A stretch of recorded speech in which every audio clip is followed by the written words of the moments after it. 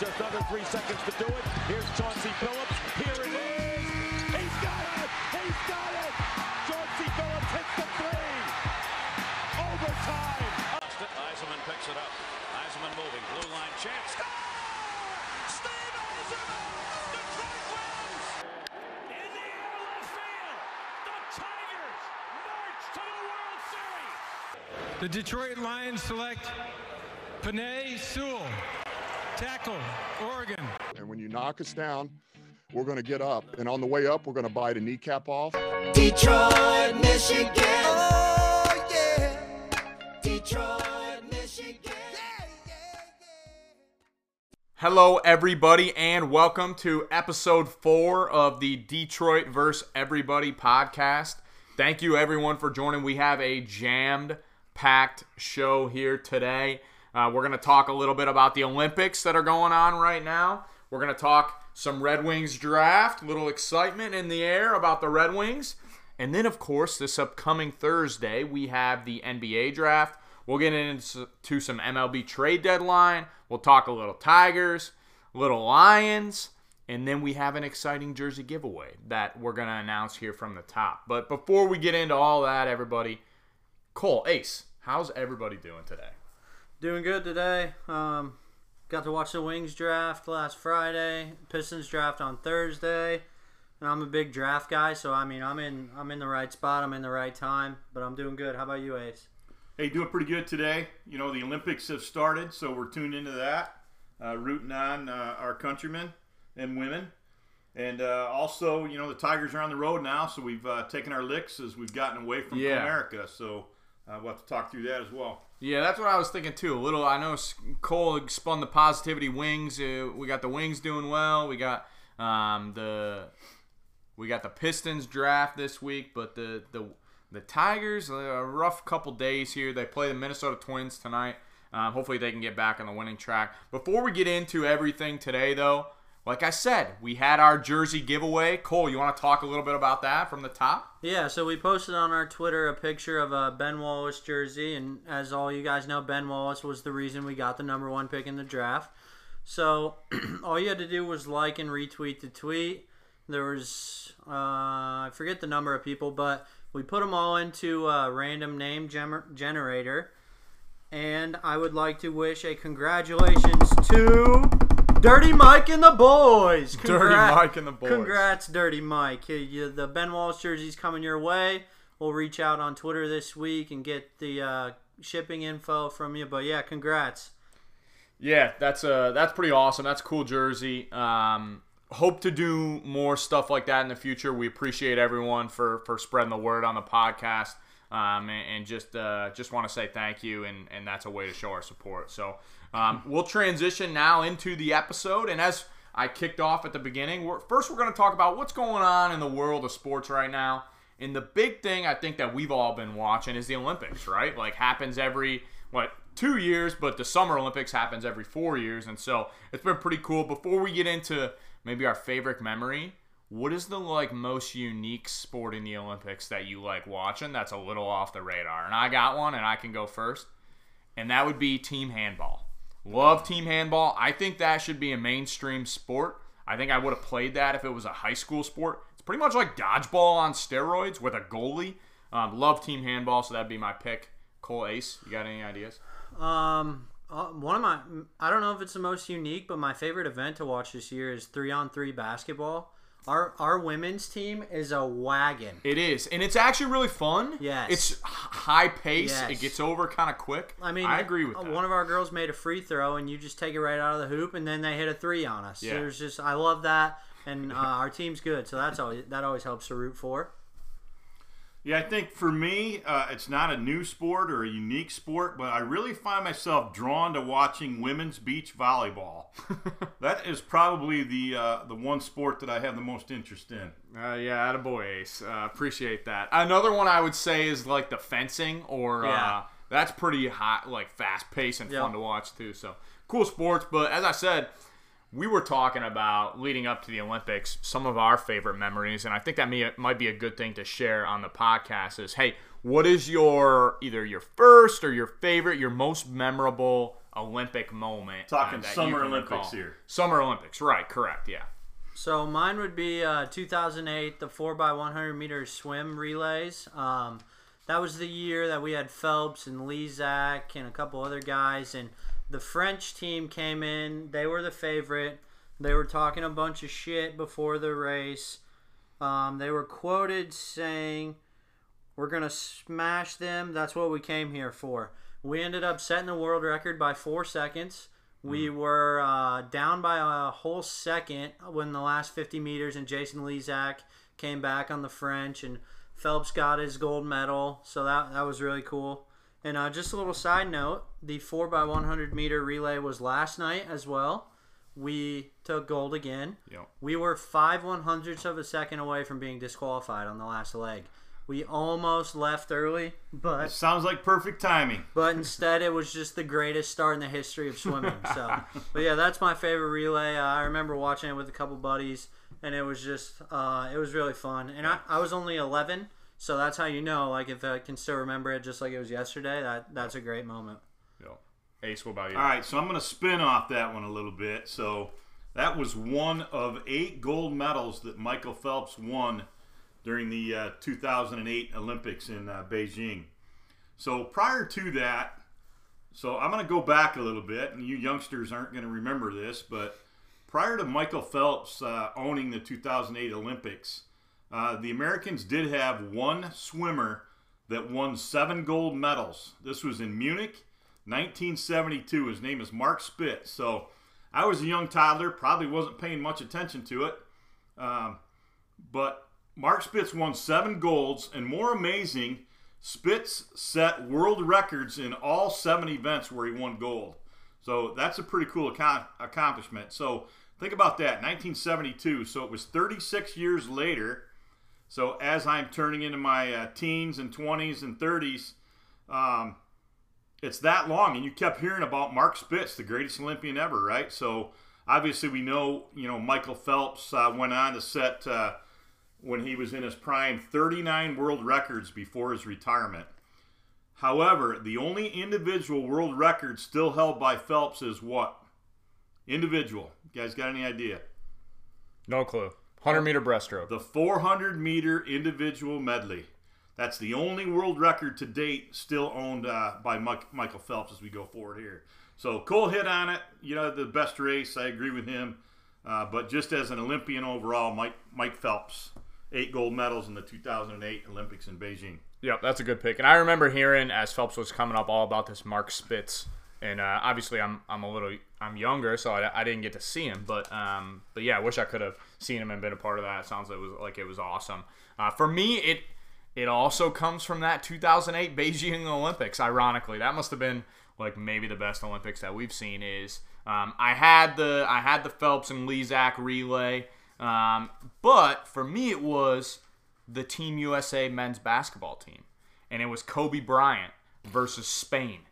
The Redeem team. As you recall, in 2004, we went to the Olympics and we took bronze medal in men's basketball. And that was an embarrassing showing for a team that is considered to be and was by far the best in the world. But the second best team was that Spain team. And so Kobe Bryant, I remember waking up about ready to go to school. It started at like 6 a.m. one morning and just watching Kobe Bryant in the clutch. R.I.P., of course, to Kobe, one of my favorite athletes of all time. But just dominating that Spain team and restoring the gold medal for Team USA. So that was one of my favorite memories. The other one is Usain Bolt. He stands out as a huge summer athlete. I know not American, but if you say the name Usain Bolt, most people around the world know who that is. And so that was a standout. I think he won golds in the 100 and 200 in 3 straight Olympics, 2008, 2012, and 2016. So that's a big one. And then one that I wanted to shout out to that obviously I wasn't alive for, but Jesse Owens in 1936. He won the gold in the 100, 200, long jump, and the 4x100 relay. And that was in 1936 in Berlin, Germany. And he had the picture of him putting his fist up. So just think about the historical context of that at the time. That was awesome. That's one of my favorite moments anytime I see that picture of all time. So easily awesome. So, yeah, the Olympics are going on right now. It's fun. We're watching them every night. I'm recording them, so I'd encourage you to check them out if you haven't yet. Next, let's move over. There's been some important sports action in the last week, and that's the NBA championship was crowned. Cole, you want to talk about it a little bit? Yeah, congrats to the Bucks. Yeah. I don't really think there's a superstar as likable as Giannis is. So it was really cool to see him win a title. And that Game 6 performance was just insane. He went for 50 points. Couldn't have been better. 50 is so much better than 51. It's just easier, rolls off the tongue. But yeah, congrats to the Bucks, and hopefully we'll be there in a couple years. I think the only reason I follow this is it was good to see. I think Chris Middleton in Game 5 pretty much owned that in Phoenix. Yeah. So he's a former Piston. Otherwise, I wouldn't really care who won the NBA championship if it's not the Pistons. Yeah, and I was reading Ace, you're a little sour on NBA at times, but I was reading a note. Ace put in the cliff notes of our agenda here. Does anyone care who won the championship? I have a resounding yes, Ace, because this is a win for the anti-super teamers. Yes. All right? For the Piston fans that grew up with all the outcasts, Chauncey, Rasheed, Rip, Tayshaun, Ben, this is a win for fans of that team, which is us. So I was a fan of it. I know the viewers may have been down compared to, because you didn't have some of the other high-profile names. But I think if you're an anti-super teamer or just prefer to watch something else, I said it was a win for that. My last note, I'm glad you brought up Chris Middleton.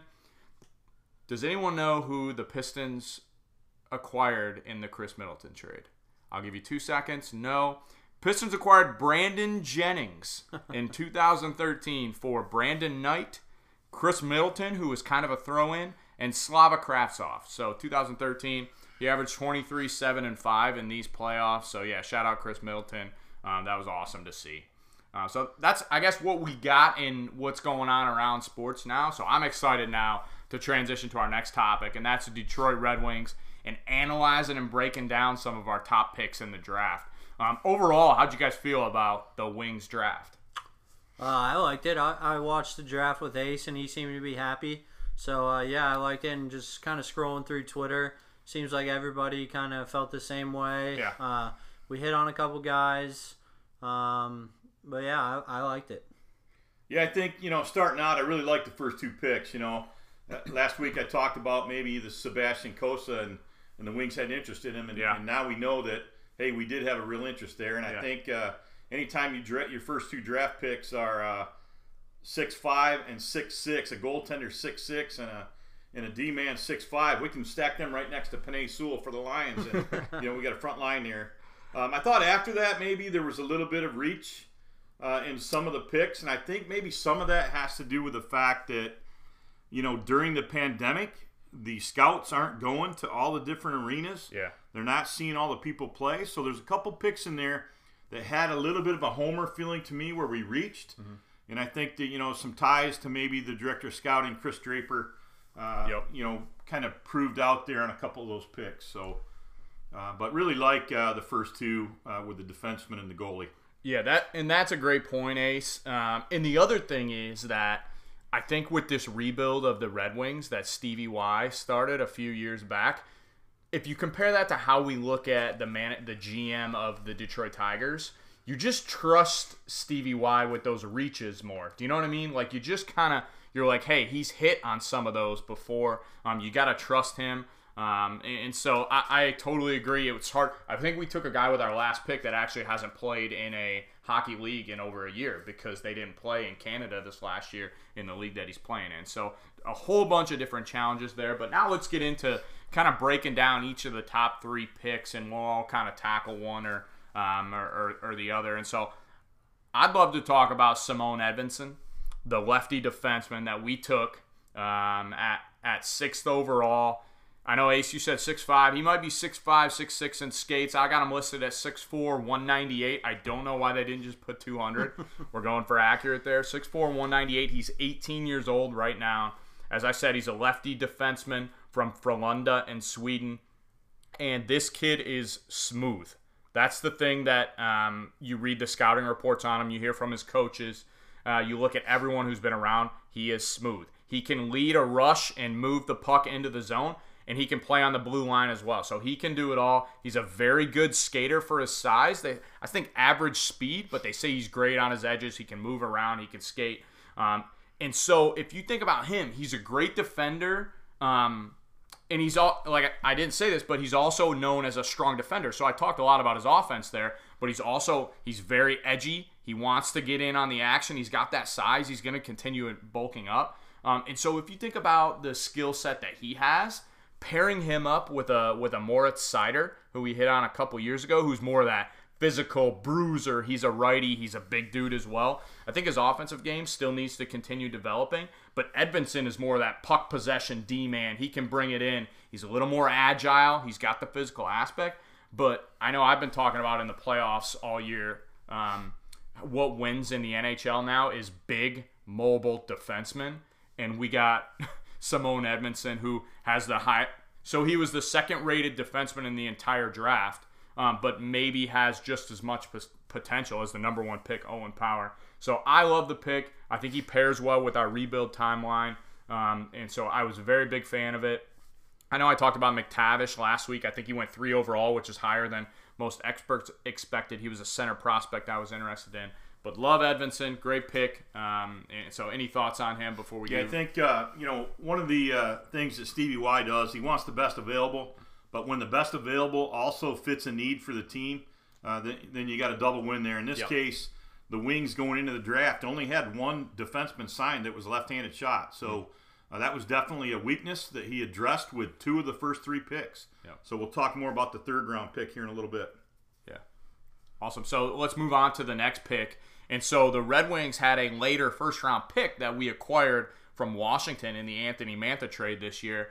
And there was kind of rumors, and we had 12 picks in the draft, and we have a lot of prospects in the pipeline, so we only have so many spots to fill there. And so we ended up trading several picks throughout the draft and making 8 selections, I believe. And so we traded a few, and one of those trades was we moved up from where we were picking in the first round and to select this next guy, Sebastian Kosa, a goalie. Yeah, so we moved up from 23 to 15, where we ended up picking Sebastian Kosa. Kosa is 6'6", 215 pounds, and he's very athletic. Last season he went 17-1-1 with an average of 1.5 goals per game. So that's pretty solid. Yeah. Anytime you can go 17-1-1, you gotta take notice of that. And if you recall, Stevie Y did a very similar thing when he took over with the Lightning. He got Ben Bishop in the offseason to kind of be the starter and then drafted Vasilevsky. Yeah. 4 years after that, Vasilevsky took over. And 4 more years after that, Vasilevsky won the Vezina and the Conn Smythe. And now the Lightning have won 2 straight Stanley Cups. So let's hope we can swing and hit like he did with Vasilevsky. Yeah. A lot of people were thinking when the Wings traded up that they were going to go with Wallstedt.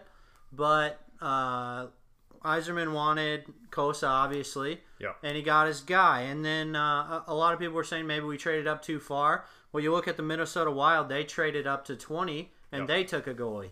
So if we wanted Kosa, you might as well trade up. We only gave up our first and then 2 later picks. And in a draft like this, you want to try and load yourself up with the top-end talent that's there. So I like the pick. I know Kosa was 7th on Ace's big board, so I was thrilled about that.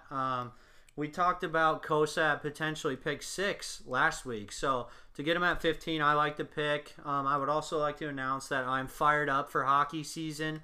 I've never been a huge hockey guy, but I've started to take notice, and I'll watch the Wings next year. I'm excited. Let's go. Love to hear it. And before I let Ace comment on his guy Kosa after the breakdown he did last week, I just want to say, and Ace, you may have talked about this, is when you think about the final 4 teams in the playoffs this past year, all of them started goalies that were drafted in the first round. So, yeah, you can develop goaltenders, but when it comes to the top-end talent coming out as a goalie, it's almost irreplaceable. And so I think it's a path to success. And so I love the pick. I love the trade-up. It was a home run. And Kosa had a lot of helium late in the process, whereas Wallstedt was a goalie that a lot of people were targeting since the beginning of the year. He had an up-and-down World Juniors. I watched him. I wasn't terribly impressed. He could be a good player, but Kosa had a ton of helium, and so I think most people actually looked at him as just as good, if not a better goalie prospect. Ace, anything on Kosa? Yeah, Kosa, but before we talk Kosa, leading up to the draft, Stevie Y made a trade which really solidified the goaltending situation in Detroit now. And then what will come, Kosa will be a guy, and then he fixed the training minor league system really with the Kosa pick, because now we have somebody that we say, hey, we drafted a guy at 15 overall, the best goalie in Yzerman's eyes that was available, and there's somebody that we can count on in the future. But I think it was really a key trade that he made prior to the draft. We got the Carolina goalie. Alex Nedeljkovic is his name, and great point to bring up. I had a quick note in here. He was third in the Calder Cup or Calder Trophy this year, which is Rookie of the Year in the NHL. He played for the Carolina Hurricanes team that were one of the best defensive teams and one of the best teams overall in the league. So it came to a point where their cap was so strapped and they wanted to go with a veteran goalie, and they can't afford to put a restricted qualifying offer out to this goalie, and so they were just looking to move him. And so cap issues caused another problem for a team in the league. Fortunately, Stevie Y has set up the wings over the last several years where we don't have to worry about that. Now we have sucked, but that's part of it. So great point, Ace. Yeah, so he went to Carolina, had a great season last year, ends up, as Evan said, third in the league in the Rookie of the Year voting. But prior to last year, every team in the league had a chance to get this guy because he was put on waivers. Yeah. Nobody claimed him. Right. And then he has this season. So, we probably got to temper our expectations a little bit. But at the same time, I really applaud Stevie Y in trying to fix a couple of holes, glaring holes that we had in the net. So he did one, which we'll fix next year. Yep. And then he invested in our future with the Kosa signing. And, the thing that Stevie Y says, and a lot of the talking heads with regards to Kosa, he's 6'6", but he's one of the most athletic goalies they've seen. So it's not just size. I like that. And Stevie, he is going to say it like it is. What did he like about him? And if you listen to Stevie Y's comments, he does a good job at stopping the puck. So he broke it down in the simplest form. That's what you want your guy to do. The shots on net, you got to stop them. So real happy with that, with the trade up to get Kosa at 15. Yep, love that, and love the Nedeljkovic signing too. If anyone wants to go for a nice laugh, just search Alex Nedeljkovic on Twitter and look at all the Hurricane fans or just NHL fans saying, what does Stevie Y have pictures of other GMs? How is he doing all these moves? Because I think we gave up next to nothing, a late pick or something. Yeah. And that was pretty much it. We gave up an expiring contract with Jonathan Bernier as well.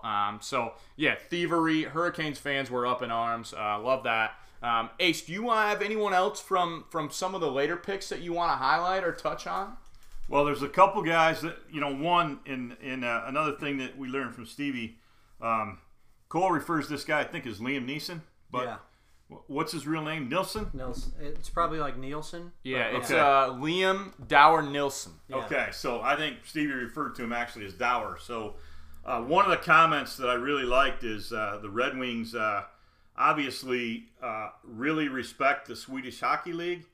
And, a lot of the guys, a lot of Swedes get drafted by Detroit. But one thing that Stevie said as they're doing these interviews, he would ask a question to some of the other players that play in Sweden, and he would say, if we drafted you and you could bring one other player with you, who would it be?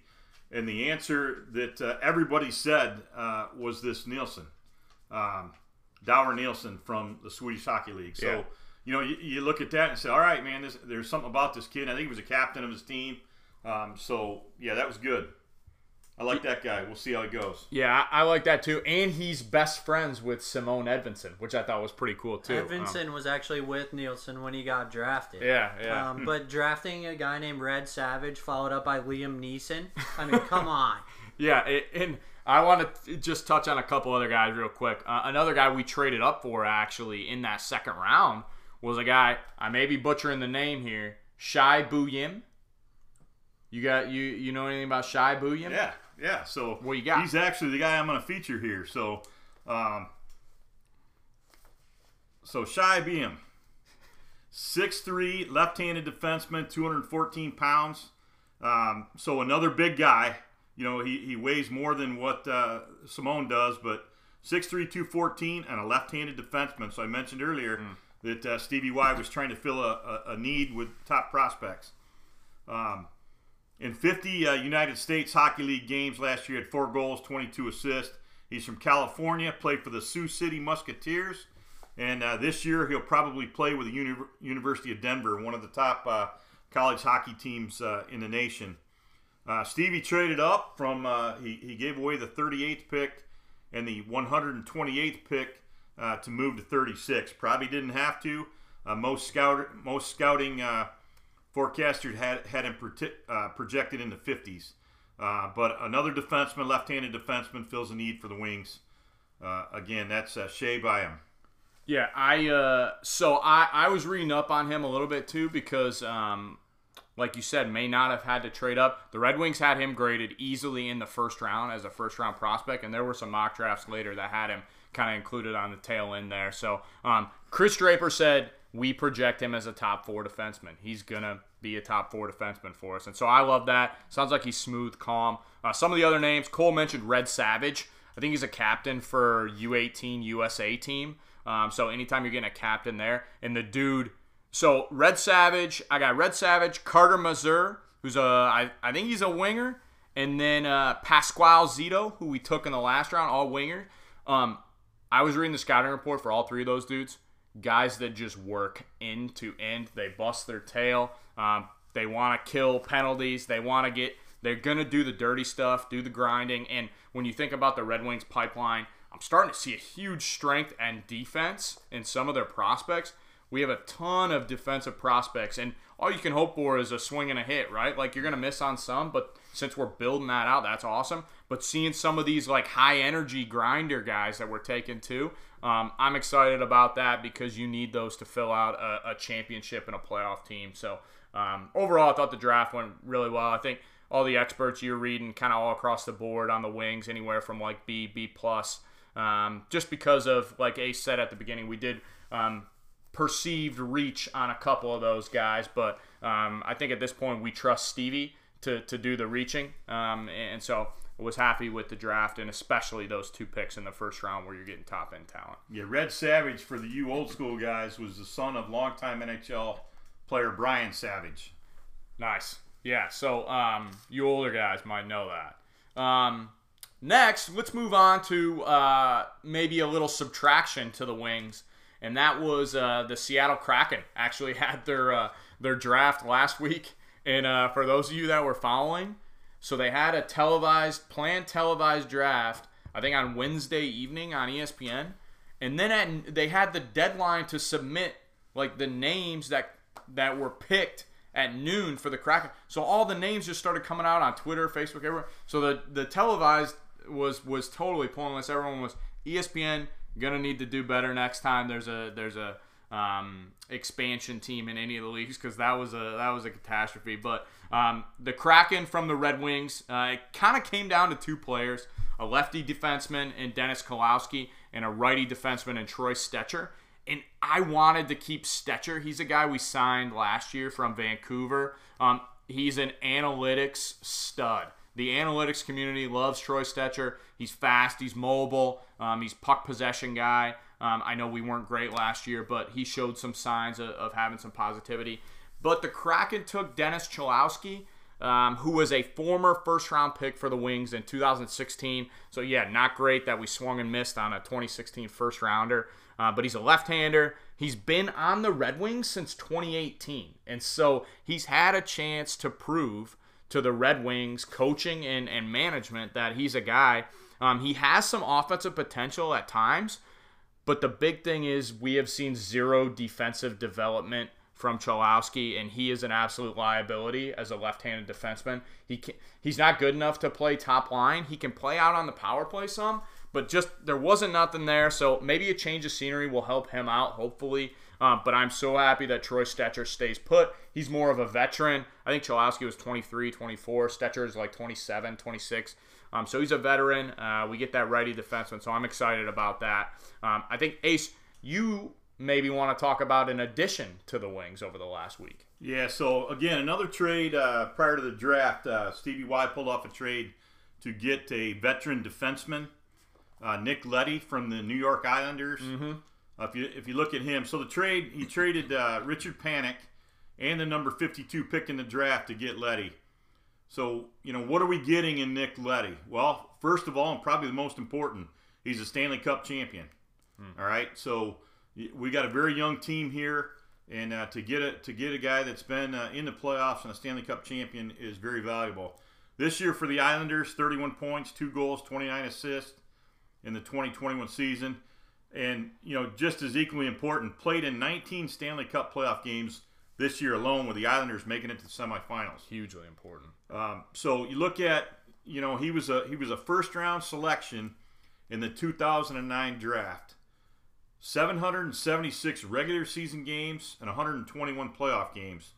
After making the playoffs 25 straight years, the Wings haven't been there in 5 years, so he has probably as much playoff experience as the entire roster in Detroit right now, as young as we are. Yeah.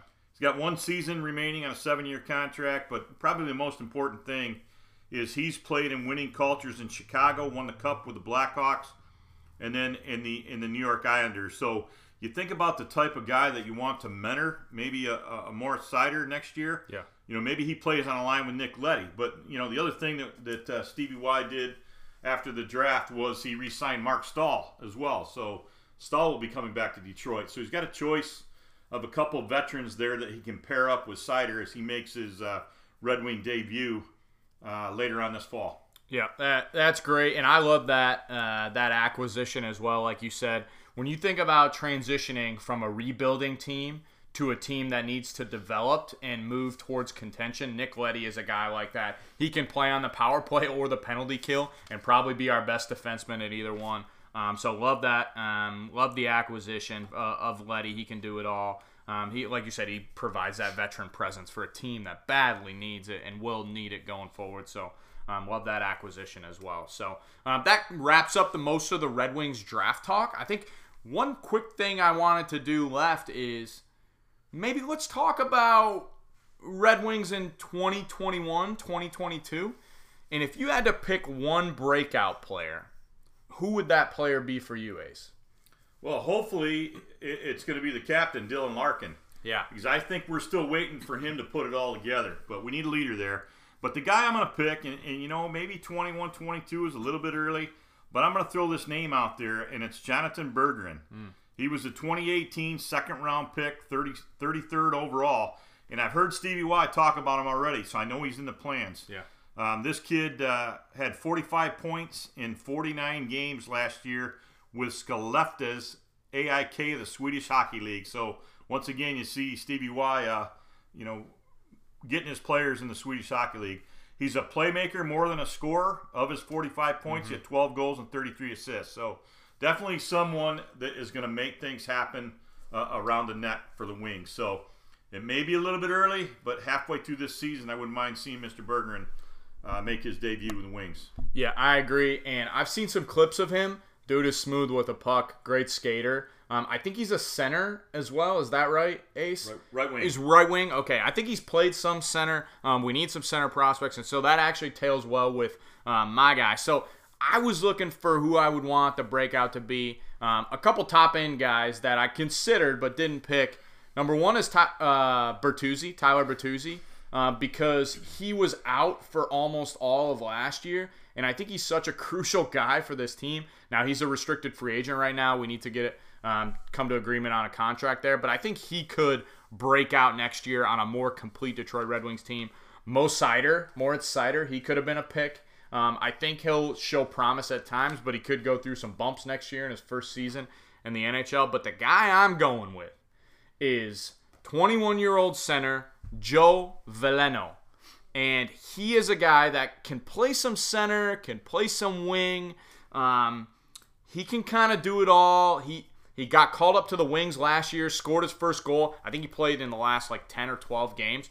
But we had loaned him to a Swedish team for the season because we weren't sure if the NHL or the minor leagues were going to play. And so we loaned him over there, went over there, spent time on the big ice, learning and refining his skills, focusing on being a two-way center and developing that part of his game because in Swedish Hockey League, they focus so much on that defensive aspect. And so he got some tutelage over there. He's come back. I could see him being like a Darren Helm type when Helm was in his prime, where he's just flying all over the ice, killing penalties, just hustling and doing the dirty work, and then developing that scoring touch as well. So Joe Veleno is my choice. Canadian, 21-year-old center, left wing. He can play both spots. We'll see where he breaks out. But that's fun. That's fun to think about, those breakout guys going into next year. Hopefully we can keep adding more and more talent this offseason. We'll see how the free agency works out. But that kind of wraps up the Red Wings talk. And now we're going to transition over to the draft that we got going on this week. So moving from one draft to the next draft, and that's the Detroit Pistons draft. And we have the number 1 overall pick, boys. Do you realize that? I do. We got number 1. We won. Kind of. We lost to win. Yeah, but we are winners. I agree. All right, so next what we're going to do, when you look at number 1, it's pretty much known through the NBA circles and the scouting circles that assuming we keep the pick, it's going to be one of 3 guys, right? It's going to be one of Cade Cunningham, Jalen Green, or Evan Mobley. It's going to be one of those 3.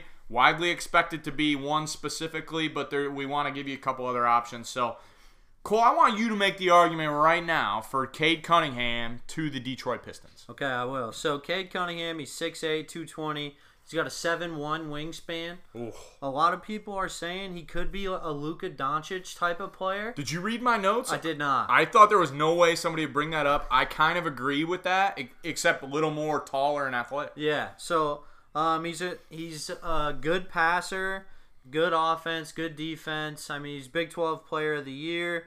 He's not like insanely athletic, but he uses his body to find space. He's a very smart basketball player. So last year at Oklahoma State, he averaged 20 points, 6 rebounds, 4 assists, and he shot 40% from 3.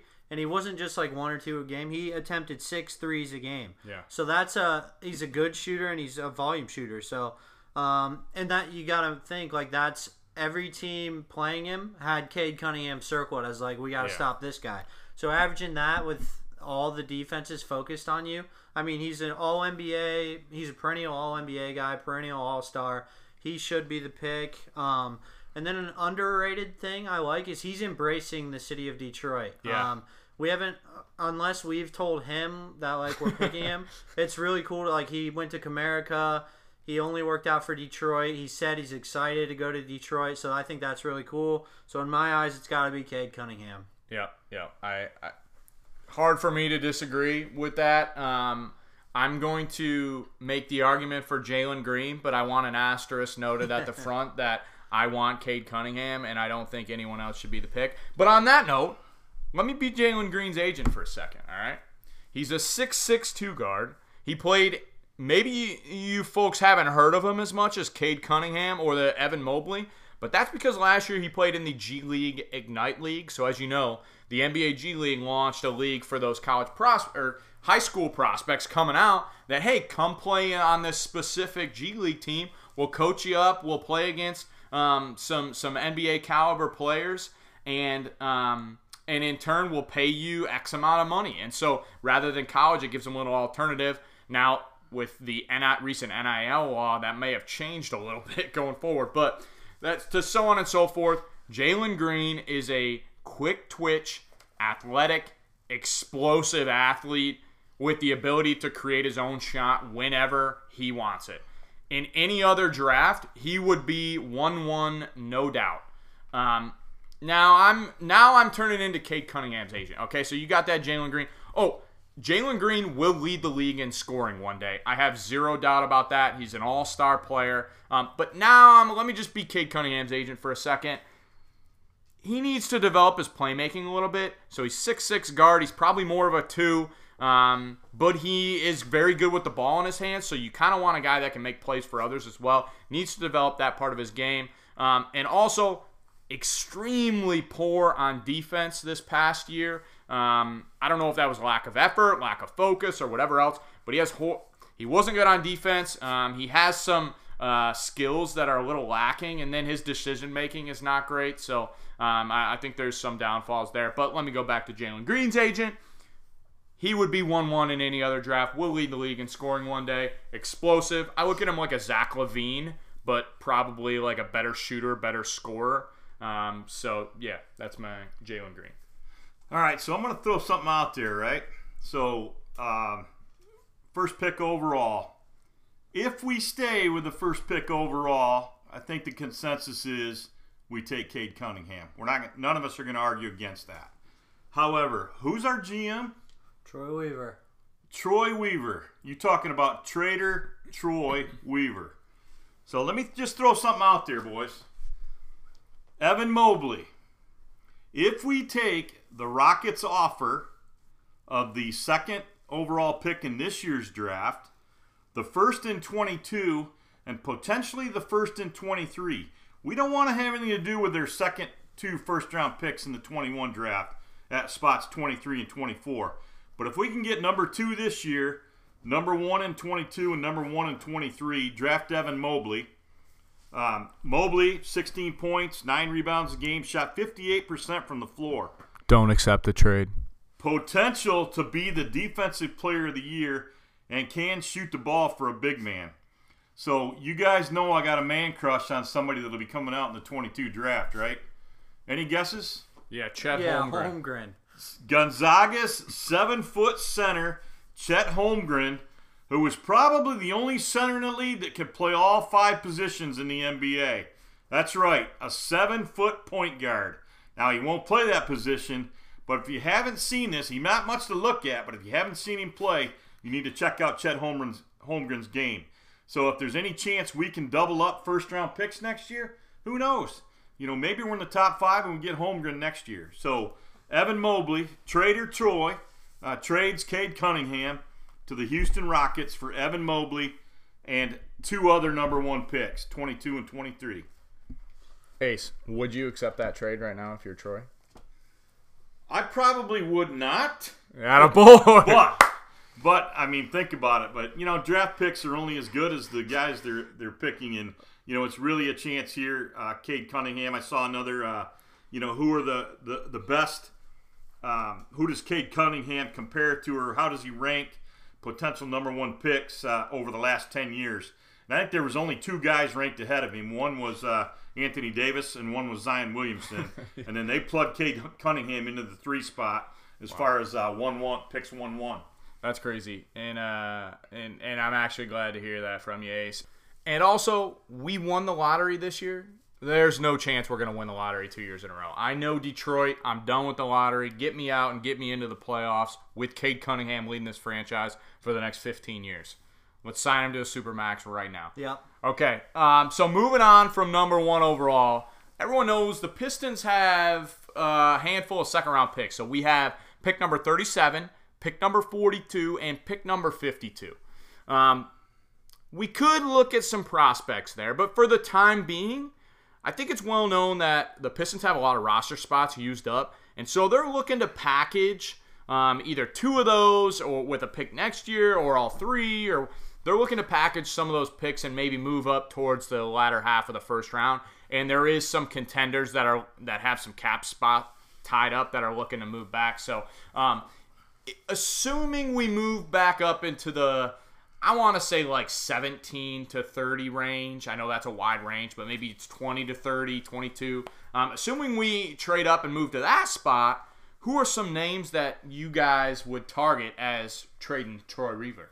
Yeah, so I got a couple guys. I think my favorite kind of mid-range guy is Cam Thomas. He was the 19-year-old shooter from LSU. He lit it up against Michigan in the tournament. He's an offensive spark plug. I think his floor is like a Lou Williams type offensive style game. 6-man comes off the bench and he can just score. So I like him a lot. Another guy I like a lot is Miles McBride. Now he's a point guard, so I don't know if that'd be a positional fit for us. But he's 6'2" with a 6'9" wingspan. and he went to West Virginia. Deuce. Yes. Nickname Deuce. Yeah, so he's just going to get in your face on defense and get those lanky arms all over you. And then two other guys that are interesting to me, Ayo Dosunmu and Isaiah Todd. I'm assuming you guys all know Dosunmu, but he went to Illinois. Very clutch player there. Then Isaiah Todd shafted Michigan out of going there. He's 6'10", 220 power forward. He can shoot. Problem is he's going to get bullied like a little baby inside until he puts on weight. But those are kind of 4 mid-range guys I'm targeting. Todd would be a later first round. And then I think Thomas, Dosunmu, and Deuce are going to be either high teens or early 20s. Yeah, so I'll go real quick and then I'll pass it to Ace. I had Ayo Dosunmu on my list as well. Athletic point guard is kind of a position of need. The other guy I have on here is Jalen Johnson from Duke, and he might be a little bit of a reach and a grasp to get him to fall to us, but he was a guy the first couple weeks in college. I know Duke had a bad year, but it wasn't because of him. That dude was dominating. He was nasty. I know he opted out of the season eventually to prepare for the draft. I think with the way Duke's season was going, that was in the best interest for him and moving forward. But that dude was nasty. I want to say 6'9", 6'10", small forward, but in today's game, he can play that forward spot 3 or 4, so either one. So I like that. And then the other guy I just wrote down is draft and stash. I intentionally didn't write a name. I'm totally happy taking a random guy from out in Uzbekistan, like a 7-footer that can shoot and run the court. No clue who that could be. He might not even be on the mock draft board. Dumboya, for example. Yeah, that'd be great, actually. Draft and stash is my last guy. So, Ace, who you got? All right, so I looked through the rankings here, and so we're talking about the Wings' second-round picks, 37, 42, and 52. Pistons, yeah, sorry. Yeah. So, obviously, we don't want 3 new guys. We don't want to draft 3 second-rounders. Yeah. Because they're not going to play and they're not going to be on the roster. So, quite frankly, we really need to package 2 or all 3 of those and get up into the first round. So, the guys that I'm looking at, I want the guys that can shoot the ball. All right? So, originally I was thinking, what about this Corey Kispert from Gonzaga? One of the best three-point shooters, maybe the best shooter in college basketball. But then I just, I compare him, and Luke Kennard keeps flashing through my head. Except worse. And he was a bust for the Pistons. I think we unloaded him on the Clippers, and he barely played for the Clippers once he got there. And he's making, I think they signed him, I think he's making $15 million a year. Yeah. So I kind of shied away. And Corey, sorry, but I compare you to Luke. The guy that I'm looking at, before I share his name, I'm gonna tell you about him. He's a 6'9" forward, shot 50% from the floor, 43% from downtown. He averaged 11.3 points for a Virginia team that likes to take the air out of the ball. He was originally a transfer from Rice, played 1 season so far with Virginia, and his name is Trey Murphy. So he's a forward, 6'9" forward. But what I like about him is 43% from downtown. So if you're looking for somebody to pair up with Cunningham, dishing at the line, this guy can knock it down. So that's a guy that rankings anywhere from 25 to 30 range right now, which I think is realistic for us if we package some of them second-round picks. Yeah, I like that shout. And then 2 other guys I like. If we move to kind of the 30 spot, or if we keep that 37, let me give you 2 point guards because that's my favorite position. Bones Highland from VCU. I think everyone that's been following mock drafts and kind of draft coverage by now knows it. He went to the NBA Draft Combine, played the first day, and he absolutely shone like a superstar, and then he just didn't go. He was like, yeah, okay, like everybody saw that. I'm done. I think I'm good. His agent was thrilled, made a bunch of money, I'm sure, there. So Bones Highland is a guy, athletic guard from VCU. He can shoot it as well. And then Jason Preston, a point guard from Ohio University, the Bobcats. He actually gave up basketball before he started playing at Ohio. And was just going to give it up altogether, and then picked it back up because he loved it so much. And now he could be a first-round pick. So I think that's an awesome story. Do you know his size? Because I think I remember him being very small in the tournament. He's very skinny, but he's still like 6'3"-ish. So he just needs to put on some weight? Yeah, very skinny. He's got a big head of hair, too, that adds a couple inches, so you forgot to factor that in. Certified bucket getter. So, Evan, let me get this straight. Yeah. Killian Hayes, point guard. 2020. Yeah. Cade Cunningham, point guard, 2021. Cunningham's And the two versatile. guys you want are point guards? What are we going to do with them? We're going to do pace and space, boys. The fewest amount of big men possible. I was a little guy playing, so I got a soft spot for the little guys. And I know we need a point guard, even though I'm still high on Killian Hayes. But that's my guy, Bones Highland, Jason Preston. I believe Curly Neal played point too, if we want to add another one. Yeah, I like that as well, Ace. So we got the draft coming up Thursday. It's going to be awesome. Any last notes before we shift from the draft and on to Major League Baseball? Yeah, I'm hearing Corey Kispert is likely to the Pacers. Just wanted to throw that in there. Yep. That's a pick I could definitely see happening. Awesome. Well, now we'll transition over to Major League Baseball, and we'll talk a little bit about the Detroit Tigers. And I know we let off at the top talking about Tigers on a little bit of a losing streak, right? We just lost 3 straight on the road to Kansas City. We play Minnesota tonight. Hopefully we can right the ship a little bit. Oh, we will. So we lost to the powerhouse Royals for, I believe, our 7th straight loss on the road. Yeah. And before that, though, we had won 2 straight series. Didn't we do 2 straight sweeps at We home? won 7 in a row. Rangers and I know all Twinkies? the teams are not great, but 7-3 in our last 10. that's what you exactly. That's positivity. Yeah. That's a stat I should have had. Yeah. That's what you're gonna get with a team in the situation we're in, where we are rebuilding, Yeah. but we're not tanking. Do you know what I'm Correct. saying? And so when we're in that middle spot, we had been the last couple of years. So you're gonna get that. But I think for the purpose of this conversation, let's talk about the MLB trade deadline that's coming up on Friday this week, because there's been a lot of action. I know the Rays traded for Nelson Cruz. I think they made one other small deal as well. There was a trade today. The Padres acquired Adam Frazier from the Pirates. There's rumors going around all over the place. Jose Barrios is being monitored by some teams. So there's rumors going around everywhere. But for this conversation, guys, who do we see as the one player on current roster most likely to get traded for the Detroit Red Wings? Tigers. Detroit Tigers. Yeah. Sorry about that. A lot of Red Wings on the brain. No, you're fine. So I think there's probably 4, but I know we're just going to go one at a time here. So I'll go with the most obvious one, and that's Jonathan Schoop. He's raking this year as a hitter. He's serviceable at second, not great. He's not horrible, and he can also play first. The only problem with him is he has no team control, his expiring contract, and also I think he's good on our team. Like, I don't know if I want to trade. I know I don't want to trade him. Yeah. I know the Tigers have lost 3 in a row, but that stretch where we won 7 games was the most fun Tiger baseball I've gotten to watch in the last 5 years. And I think Schoop is good for this team to kind of lead these young guys. And I can probably say that about a couple more people that we're going to bring up here. But I think he's probably the most likely one to get traded just because of the bat. I know there's a lot of contenders with weak second baseman right now. So if you can instantly plug in a 280 bat with some pop, Yeah. I mean, that's a vital piece. Yeah. But if he does get traded, I don't think we'll get like a good prospect, really. We'll get maybe one that has the potential to be a MLB player. So that's why I'm just kind of like, I don't know if I want to let him go. I think he's good for our team now. Yeah, a couple quick thoughts on Schoop. So a couple things to maybe add to your most likely to get traded. This year, Schoop recently changed his representation to Scott Boras in that team. So they usually are looking for some kind of payday. So and then adding to your thought on maybe you don't really want to trade him.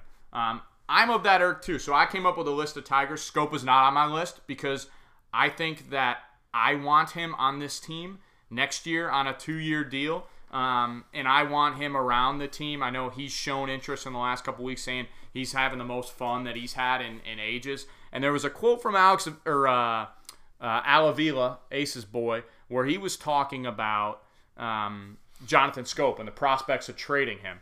And the quote was, "Hey, has there been any conversations on re-signing Schoop?" That was from the media guy asking Alavila, and his answer was, "I appreciate you asking that, but I wouldn't tell you if there was any negotiations." And then he followed it up with, "That is a good question, though." So that's where I stand on Jonathan Schoop. Ace, who's your player? All right, so Double-A, Alex Avila. Avila. I called him Alex, too. Al Avila. It's time to shine, baby. The trade deadline. The problem is, when you polish a turd, it doesn't matter how much you polish that turd. That sumbitch ain't going to shine. No. It ain't going to shine. No. All right, so, if I'm the GM, though, I'm sitting in my chair and I'm looking at, we got this Grossman guy, right? Yeah. Strikes out a lot. But one thing he does is he gets on base. He's got a lifetime 348 on base average. Teams are looking for that. He's a veteran. He's helped bring along some of the other guys. And then you got two dependable pieces right now in the bullpen. You got Jose Cisnero and you got the All-Star Soto. Yep. Those two guys and Grossman are three guys that I'm looking at. So I'm going to transition a little bit. It's not about who we're going to trade. It's about who we're going to trade for. All right? So I'm shifting gears here a little bit. All right. I'm intrigued because I don't know where this is going. Okay. My candidate is a guy, a 24-year-old pitcher for the Houston Astros. His name is Christian Javier. He's a right-handed pitcher. He's averaged a K an inning last year, 12 games pitched, 5-2 record, 3.48 ERA. This year in 22 games out of the bullpen, 3-1 with a 2.82 ERA. The regular season, he's pitched 76 innings and given up 43 hits. He's a starting pitcher right now that Houston can't put in their rotation. They need back-end bullpen help. I don't care if you trade Grossman, Cisnero, and Soto. Go get this guy. He's 24 years old. He's a guy that will be a piece for the next 10 years. Did you say Soto? And he'll fit right in to our rotation. He's a guy. Remember the name, Christian Javier. He's got a nasty... Al, if there's any fucking chance you're listening, pick the guys you want. Don't pick the guys you want to get rid of. Pick the guys you want to go after and get them. Look at Yzerman. He does it. Christian Javier has a nasty changeup. So I actually like that player. Not too sure about that direction, Ace. But I like the idea. The idea is there. So for me, I identified a player on the roster I thought would get traded. So the first guy I wrote was none. I don't think Avila's going to make any moves. But second guy I wrote is Willie Peralta. I don't think we're going to get anything for him. But I can see us trading him to some team that's just looking to add arms with life that can breathe and walk around for some random minor league piece. So I don't think we're going to make any big trades. But that was the guy I wrote down, Willie Peralta. So let me ask you something, because I seen the eyes roll when I brought up Soto. Gregory Soto, left-handed pitcher, just went to the All-Star game. His value's as high as it can be, right? Never going to be any higher. Do you trust him closing the game in the ninth inning? 1-run lead in the playoffs? Do you trust him? Over any other alternatives right now? Yeah. I trust him setting up. It's not over. Do you trust him? Yes. Pitching against the Red Sox, Game 7 of the playoffs in the ninth inning? Yes. Okay, if you can answer it that way, because I don't. So I want to go get somebody that I can trust. And Javier is a starting pitcher that doesn't have a job in Houston. And you can't just pick a guy and not give them something of value, right? They need bullpen help. We have two guys, Cisnero and Soto. Package one of them with Grossman and go get a starting pitcher. I think my argument is trading Soto. Soto is more valuable than Javier. And so if we're going to do that trade, I would need more, is kind of my argument there. They're getting an all-star closer that's team controllable for 4 more years, which is expensive to come by. So I love the idea. I like Javier. I want to add starting pitching arms, but I think that I need to workshop on that one a little bit. I'm going to need more from the Astros, and I think we should have some dirty notes on we got AJ Hinch. He's got to know where the bodies are buried in Houston to demand a ransom. Yeah. So I think we can up the ante on that one. 76 innings pitched, 43 hits, with a whip of right around 1. And he's pitching out of the bullpen for them. Yeah, I agree. Long relief.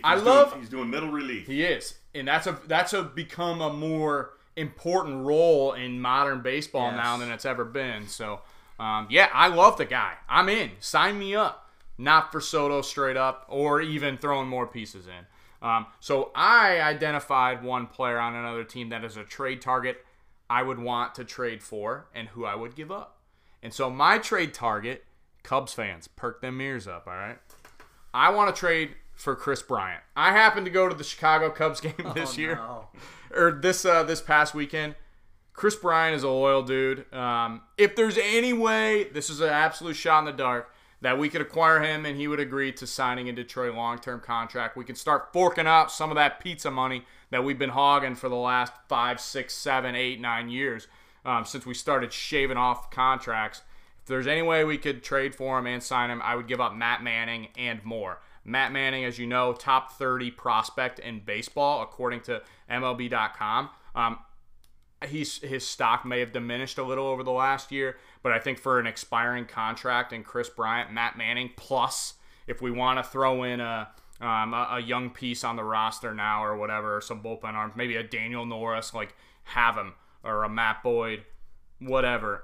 So that was my guy. I know it's a shot in the dark. I don't think it's happened, but we just don't have a ton of trade pieces now that we can move to go get guys. So it's tough to do that, but that was one I threw out there. Bryant's got what kind of time left on his contract? He's his contract expires this year. The Cubs are looking to move him for prospects right now because the Cubs ownership is pulling an absolute They are just getting rid of everyone without re-signing some of their studs. I think the only way you trade for Bryant is if you get one of their minor league shortstops that, they have a ton of them. Yeah. We have 0 in the system. So unless you can get somebody packaged in with him that's got some future value, otherwise I'm not interested in signing a guy that's one and done. I've already talked myself into thinking we are signing this offseason either Carlos Correa, Corey Seager, Javier Baez, or Trevor Story. So you think we already got a Double A shortstop. can pull that off? There was a time when the Tigers were wheeling and dealing in the offseason, and that built us into contenders. I agree, but Mike Ilitch ain't calling the shots anymore. It's his boy Chris, and he's leaning on Double A. So, for what that's worth, if he can pull it off, I'm all for it because, as I've said in the past, we need a better defensive team to support these young pitchers. Yeah, and I think if you get a guy like a Chris Bryant or a type into that lineup, with those young pitchers developing the rest of this year, maybe we can sign a couple of veteran arms next year, a bullpen piece. I think that's a team that competes for the playoffs. So that's my take. Any trade targets for you, Cole, before we move? I'll comment on Bryant first. I think that scares me a little because it reminds me of Cabrera. Like right now, we're just riding out. Cabrera is dead. He's dead. Yeah. He's got no life on the field, and we're just. Oh, he's got life. No, he doesn't. He can't hit, but he's got life. He can't do anything. He can't hit. He can't field. He's great in the locker rooms. Yeah. So congrats. What's that doing for us? It's hitting 200 and not fielding. So I think if we somehow got Bryant and we signed him to say like an 8-year contract, we're gonna be going through the same thing. He's gonna ride out the last 3 or 4 years of his deal and just be dead weight on the salary cap. So I don't know if I like that. I feel like that's almost trying to rush what we're trying to do. I mean, it would be fun to have him for the next 3 or 4 years, and it would make us competitive, and I could see us making the playoffs. But I don't think we should rush into this. But as far as kind of trade targets for me, I didn't do this. I should have because it was really cool to kind of look at those trade scenarios. But I didn't do a specific player. I just want, if we are trading one of our guys, I don't want a prospect that's 3 years away potentially.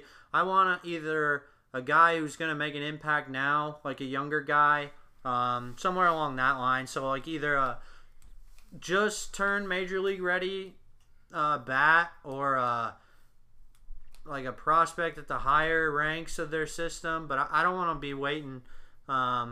I don't want Jackson Jobe to get a new best friend and be waiting 4 years for them to break into the system. So, but yeah, I mean, like we've said, I don't think we're probably going to make any moves. These were cool to look at, though. I know I kind of got on you hard about the Chris Bryant one, but that was just more me taking my frustrations out on Cabrera right now. Yeah, I totally agree with you. I don't think we'll swing for the fences. We don't really have the pieces or the timeline to do that. But we do have to start rushing it eventually because before you know it, it's going to be our guys' time to start, hey, pony up. It's time to win. Go out and win baseball games, win every series, 2 out of 3. Now, I was fully with you on the shortstop, though. If we can sign one of those guys, And then you're looking around and you're like, hey, maybe Chris Bryant wouldn't be that bad. Now we got a team with like Bryant and Story or Bryant and Correa or even Bryant and Baez. With all the young guys we got around, that would be a really fun team to watch. Detroit Cubs. Yeah, the Detroit Cubs, baby. Awesome. So any last notes, Ace, before we move on to our next topic here? Awesome. So this is one I'm excited to get to, really, because I know we talked NFL draft last week, and we broke down some of the picks that the Lions made. It's just kind of shifting that time and focus onto the Lions for me has been over the last week. And so now we want to break down a little bit of the current Lions and look at maybe some of the newcomers and also one guy that maybe we soured on a little last year, but I'm going to try and right the ship. Let's call it as it is. We've got 3 newcomers we're going to talk about. Yeah, and so we're going to highlight, we'll try and do this as we're leading up to the season. We're going to highlight a couple Lions players here that we want to talk about and maybe look at spring camp and see how it's going just to get everyone involved. So we picked out 3 guys that we wanted to talk about this week, and so I will kick it off, boys. And the guy that I want to talk about is El Jefe. No, he's not El Jefe till he earns it. El Jefe, a.k.a. Slow Cuda, a.k.a. Jeffrey Okudah. He's Slow Cuda until he shows us something to become El Jefe. El Jefe. And as you know, everyone out there, he was the number 3 overall pick in the draft last year. He's a cornerback out of Ohio State. And so we all know he did not have a great year, and that might be putting it lightly. But think about the Lions last year as a team and as an organization, okay? In 2020, Jeff Okudah, he had no offseason because of COVID, the pandemic, right? No offseason together with his team. He was injured in minicamp, and so he missed a large portion of minicamp. The Lions were a total mess last year. We were ranked 30th in passing and 29th against rushing. And we had a lame duck coach that everyone knew coming into the year. It was, you better make the playoffs or you're out. And probably the GM's going too if that doesn't happen too. So we had a lame duck coach, lame duck GM. Oh, and another end, he was asked to play a ton of man-to-man defense, the most in the league, with no pass rush. Yeah. Okay, so I'm putting all that out there. He played in 9 games because he was injured several of those games as well. So I'm just putting all that out there. Here's another stat. I mentioned he was the 3rd overall pick in the draft a year ago. Since 1997, there have been 9 cornerbacks taken in the top 5, okay? The 3 most recent ones, which I think are most relevant. The other ones were good too, but the 3 most recent ones. Denzel Ward in 2018 to the Browns. He's been a Pro Bowler. Jalen Ramsey in 2016 was with the Jaguars, now with the LA Rams, Pro Bowler, All-Pro. And Patrick Peterson in 2011 with the Arizona Cardinals, All-Pro, Pro Bowler. That's the level that Jeff Okudah needs to get to in Detroit, and we still expect him to get to, a Pro Bowl cornerback. And so I just wanted to throw that out there. That talent is there, all right? It wasn't like it was a really weak draft. The talent is there. He has the potential. And now I'm going to spin you into a little bit of the positivity, a little more of it. We got a new head coach this year. Everyone knows Dan Campbell. But we also got a new defensive coordinator, and that's Aaron Glenn from the New Orleans Saints. And we got a new defensive back coordinator in Aubrey Pleasant from the LA Rams. So Aaron Glenn, all you know, he was a former safety Pro Bowler. Aubrey Pleasant was also a former DB in the NFL. New Orleans last year, Aaron Glenn's team was 5th in pass defense. And the Rams, Aubrey Pleasant's team, were 1st in pass defense last year. Now, a lot of that is the personnel they have there, but a lot of that is coaching and schemes. And so that's another positive sign towards, hey, maybe there is potential here. And then Aaron Glenn this offseason was talking about, hey, what was going on last year with some of the Lions corners, and Okudah specifically. And he said when he watches tape of last year, our corners look confused, and they look like they had zero confidence. And I think that's kind of a shot at Matt Patricia and the Lions coaching staff. And he said his number 1 advice to Okudah is, hey, trust yourself, and confidence is crucial. And you think about young corners, young receivers, it's probably the same thing. They got to have that swag. They got to have that confidence, borderline cockiness. And so that confidence is going to be crucial. He's been looking more and more comfortable in workouts with the team in the early part of this offseason. And one of the big things Aaron Glenn said for him is get to the next play. So when Okudah would have maybe he missed an assignment, missed a tackle, a ball caught on him last year, he was letting that dwell with him, because when you think about him at the high school level and then at the college level, dude, I don't know if he didn't allow a touchdown scored, I don't think, on him. Correct. So he never had to deal with that. And then you throw him into the league's worst defense with the greatest athletes in the world, and he's getting lit up because our defense is awful, no pass rush. And it's just totally different for him. And so he had to learn, hey, how to put that behind him and get to the next play. So I think there's potential for Okudah this year. I still feel positive about it, that he's going to turn into that Pro Bowl, all-pro cornerback. And so Jeff Okudah, that's our first guy on the list. Any comments on Okudah before we move to the next spotlight guy? Yeah, so I actually agreed with almost everything you said. I mean, yeah, let's call a spade a spade. He was awful last year. Right. But there's a lot of changes this offseason. I just don't think the players had fun last year. No. And I was thinking as you were talking, like, he needs to get some of that swagger back he had at Ohio State. And then you literally said that same exact thing. I think being a little swaggy out there, knowing you're a stud, knowing you're one of the best players in the league, that's crucial for a corner. And I mean, he is. He was the number 3 pick in the draft. He just needs to remember that he was so good. Yeah. But yeah, he was awful last year. So really, there's only one way to go up. The only way to go is up. If he goes any further down, he's dead to me. I think Aaron Glenn and Aubrey Pleasant, 2 younger guys, high energy guys. Yep. Dan Campbell is high energy, younger when you look at head coaching age. Those guys are going to get the boys playing with some fire and some confidence. We may have some issues, offensive side. Defensive side as well. We got pieces. We probably will be the youngest team in the league if I had to guess. Have to be. And so that's an issue too. But I think playing with confidence is going to be the biggest thing for him. And I see him making a jump that second year to where in his third year he's a Pro Bowl corner, like a mainstay Pro Bowl. So year 3, that's how it will be. Now let's jump to the second guy we wanted to highlight. And Cole, you got him, I think. Yeah. So we got Michael Brockers coming over from the Rams. Brockers is a 10-year vet. He had 5 sacks last year, but most of that is contributing to he had Aaron Donald on the same defensive line as him. So he's not really like a uber talented D lineman. Now he's going to start for this wretched D line we have over here. Now wretched, but getting better. Yes, as you heard last week. Yep. We were 26th in sacks last year and 28th in rushing yards allowed. So we got a lot of room for improvement. I think where Brockers is going to help us the most is just being a mentor for these young guys. We just drafted Onzurike. Cole's new favorite player. Yep. We just drafted Onzurike and then Aleem McNeil. And I think Brockers is going to try and take him under their wing. Because by all accounts, this guy's a hard worker. He's not super vocal, he said in a press conference this year.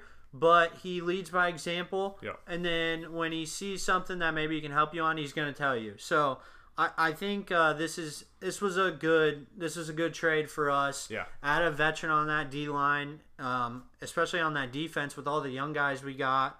Like I said, he's not going to set a sack record or anything, but he's just another big body out there who can will help lead that defense. Good mentor for the young guys. So I like Brockers. I like what he's bringing to the table. Yep. Former first-round pick. Yep. Played, like you said, with Aaron Donald. Yeah. Do you know if he's more of a pass rush defender or a run defender? Do we know on that? Yeah. So he's not great at either, which is which is a little scary. But what he does do, which is good for the defense we want, he sets the edge. Okay. So he's not a huge pass rush guy, yeah. But he's I guess he would be he better eats the in blocks. The run. Yes. He's a block Yes. eater, so that we can have the linebackers go down and make the tackles. And I think that's kind of what this defense is going to need because we're going to have Flowers and Okwara coming off the edge. Yeah. So if Brockers can eat a block or two, that'll free those guys up who are better at getting to those guys in the backfield. Or my boy Aleem McNeil, who's a new U.S. 100-meter dash champion. Yep. Aleem McNeil. Baseball star, too. Awesome. So Michael Brockers, I'm excited to have him too. I think we need veteran leadership on this team, as I just talked about. So I think that's what he brings to the table. Yep. Ace, any comments on Brockers, or you want to take the next guy? No, I just think Brockers, like you said, the biggest asset is he's going to bring a lot of experience to the youth that we've drafted Yep. and the youth that we've got on the front line. Yep. Oh, awesome. All right, hey, I'm going to talk to the fans about one more new guy here. This is the third and final one.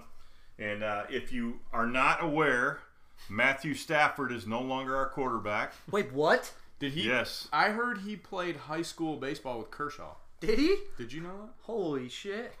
All right, I'm going to talk about Jared Goff, the quarterback that we traded Matthew Stafford for. He's 6'4", 222. He was the first-round pick out of Cal in 2016. In 2017, he went 11-4 as a starter. In 2018, he was 13-3 as a starter. His best season was 2018. He threw for 4,688 yards, had 32 touchdowns and 12 interceptions, a QB rating of over 100 there. For his career, he's 107 touchdowns, 55 interceptions, and a QB rating of 91.5. So why did the Rams trade him?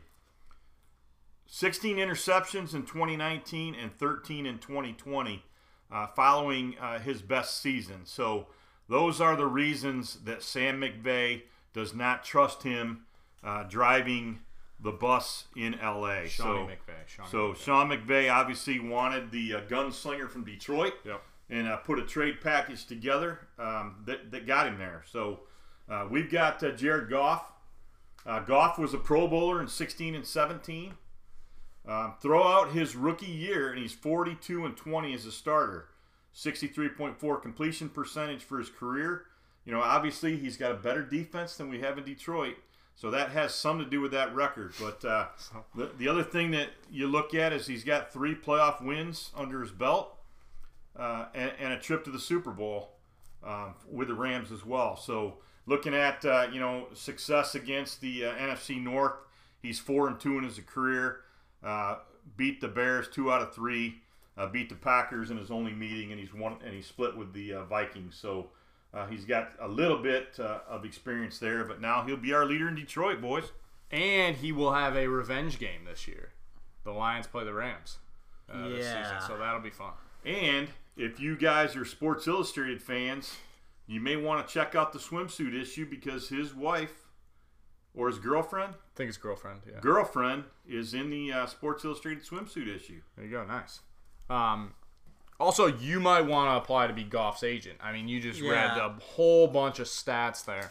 A lot of good-looking stats. I think the big thing I was reading about him is, and I mean, you heard the stories about Goff and McVay all while they were playing together, right? Like, McVay started to sour on him. Hell, from the moment Goff started, they had to make a new rule, I think, because McVay was talking to him in the helmet up until, like, 8 seconds before snap is when the helmet goes silent or something, or like 12 seconds. And so they would get the play in really quick so McVay could talk to him, make all the adjustments for Goff in the headset. And so there's a lot of positives and negatives, I think, that you can bring out of that. But I guess me being Mr. Positive is that, hey, Goff maybe hasn't had to do a lot of things. And so I think that there's areas that he can still develop in as a player and as a quarterback and a leader for our team. So I think there is hope for Goff. I'm not expecting him to come out and be Pro Bowl quarterback, just with, like I said, with the lack of options kind of we have on offense and some of our youth.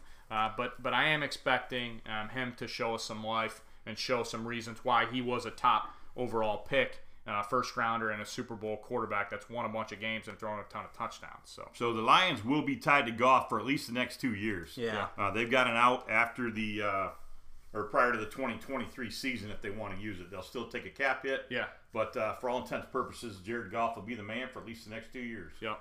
Yeah, I mean, I think this is honestly a decent situation for Goff to go to. Yeah. As weird as it sounds coming to Detroit, McVay was getting tired of him, and they sent him to Detroit where he knows he has it for at least 2 years. And I think the assumption is, like, all Lions fans are kind of assuming he's just holding the position for now. But, I mean, maybe on a real off chance he turns into, like, a good quarterback. Yeah. But his expectations are not high in Detroit. He doesn't have the defense he had in LA, leading him to all those wins. His receiving core is nowhere near as good as it was in LA. So I mean, I think expectations are pretty low for the Lions this year. We're just trying to get a building season almost. And I think it can go two ways for Goff, depending on how he comes in with his mindset. He can use it as an opportunity of like, hey, boys, let's go. Let's prove everyone wrong, which is what I think we're going to do. Or he could just kind of be like, well, a good team traded me. Now I'm on Detroit. So let's hope we get the first Goff and not the pouty Goff. Well, you just hope that he wears that chip on his shoulder well. I mean, you think about this from his perspective, right? He made the playoffs 3 of his 5 years in L.A.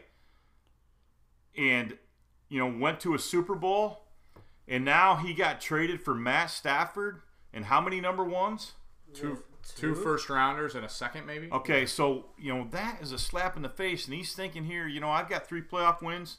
I've been to the Super Bowl. Matt Stafford's never won a playoff game in his life. Right. And he's also, how old is Where Goff? the chip? He's not super old. Where the maybe chip? like, He was drafted in 2016. I was going to say like 26, 28. Yeah, he's probably young. I don't think he's 28 even. So, and he's way younger than Stafford. So, yeah, I agree. And by all accounts and everything I've read so far, it's that he is wearing the chip on his shoulder, and he's wearing it proudly. So that's what you like to hear. He's 26. Yeah, 26 years old. So, that's so young. Yeah. So, yeah, I think like you talked about, it should be an interesting year. I just hope we can prove the doubters wrong on our prediction for this season. Yeah. And so that's all you can hope and pray for. Yeah, and I know it sounded like I was upset when talking about that, Yeah. but I was in the corner of, hey, it's probably time to move on from Stafford. He's done everything he can here. We don't have the team built around him to be successful, and I think we got a really good deal with we have a quarterback who's 26, been to a Super Bowl. I'm not expecting him to be that great, but he's a guy who we can play that's not David Blau. Yeah. So and plus the draft capital. So I'm excited in a way to just see like Goff go out there and play when he doesn't have McVay breathing down his neck every time, because I got a feeling Dan Campbell is going to be on, like, he's just going to support, and he's going to be probably Goff's biggest hype man. So I'm excited to watch some Lions football.